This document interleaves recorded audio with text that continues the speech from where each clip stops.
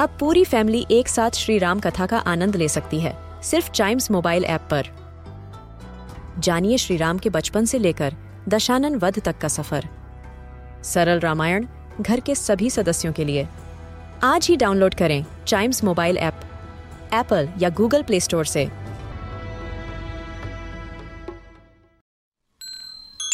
This is Chimes Radio original podcast. The deadly poppy field.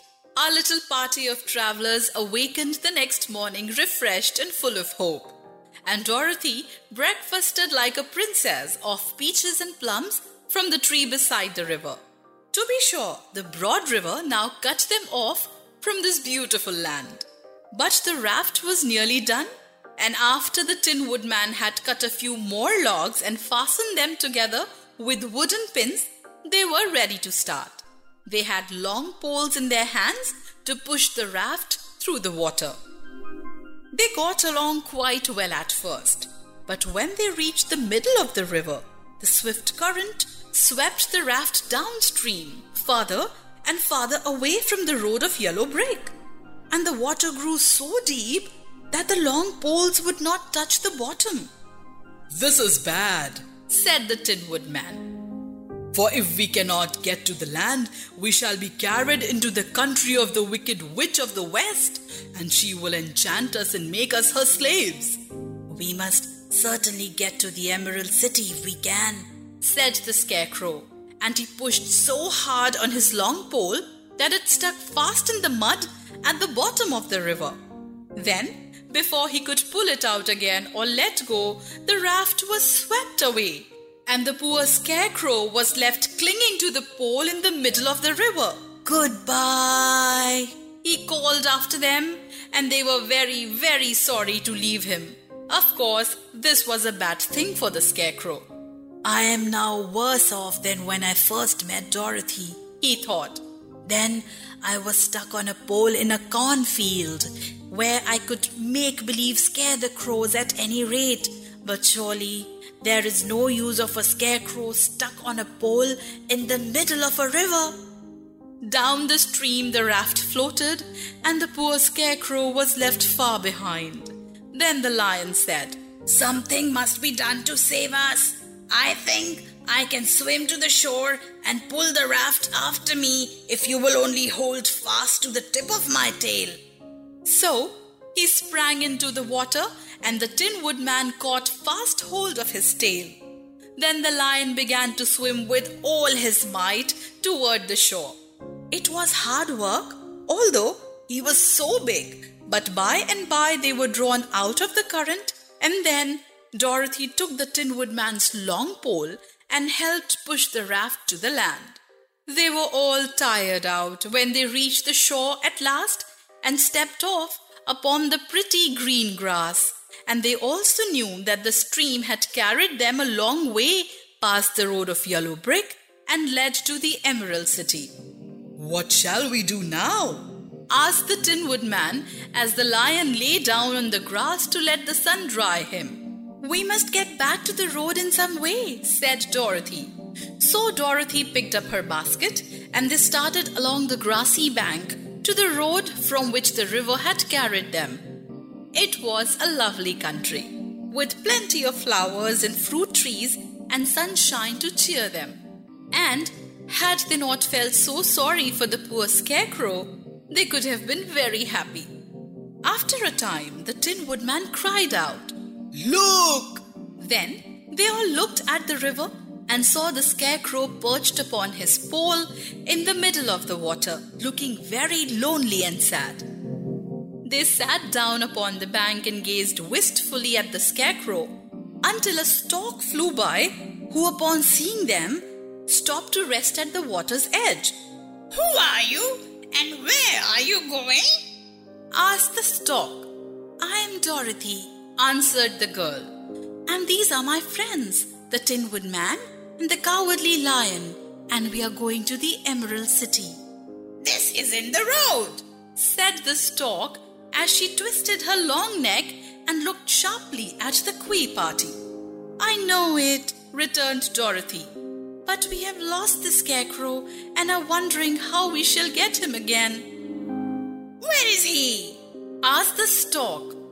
"Over there, in the river," answered the little girl.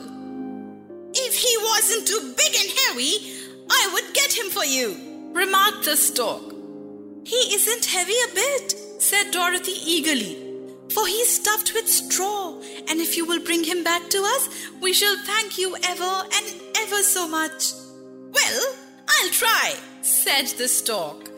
So the big bird flew into the air and over the water till she came to where the Scarecrow was perched upon his pole.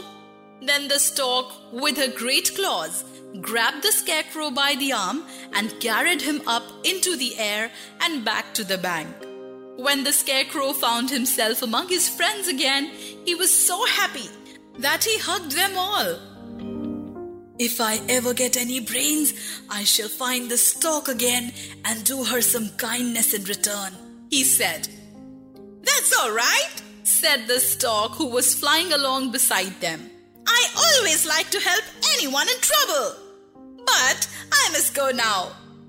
"Thank you," replied Dorothy, and then the kind Stork flew into the air and was soon out of sight. They walked along looking at the lovely flowers, which now became so thick that the ground was carpeted with them. There were big yellows and white and blue and purple blossoms, besides great clusters of scarlet poppies, which was so brilliant in color, they almost dazzled Dorothy's eyes. "Aren't they beautiful?" the girl asked as she breathed in the spicy scent of the bright flowers. "I suppose so," answered the Scarecrow. "I always did like flowers," said the Lion. "They seem so helpless and frail, but there are none in the forest so bright as these." They now came upon more and more of the big scarlet poppies, and soon they found themselves in the midst of a great meadow of poppies.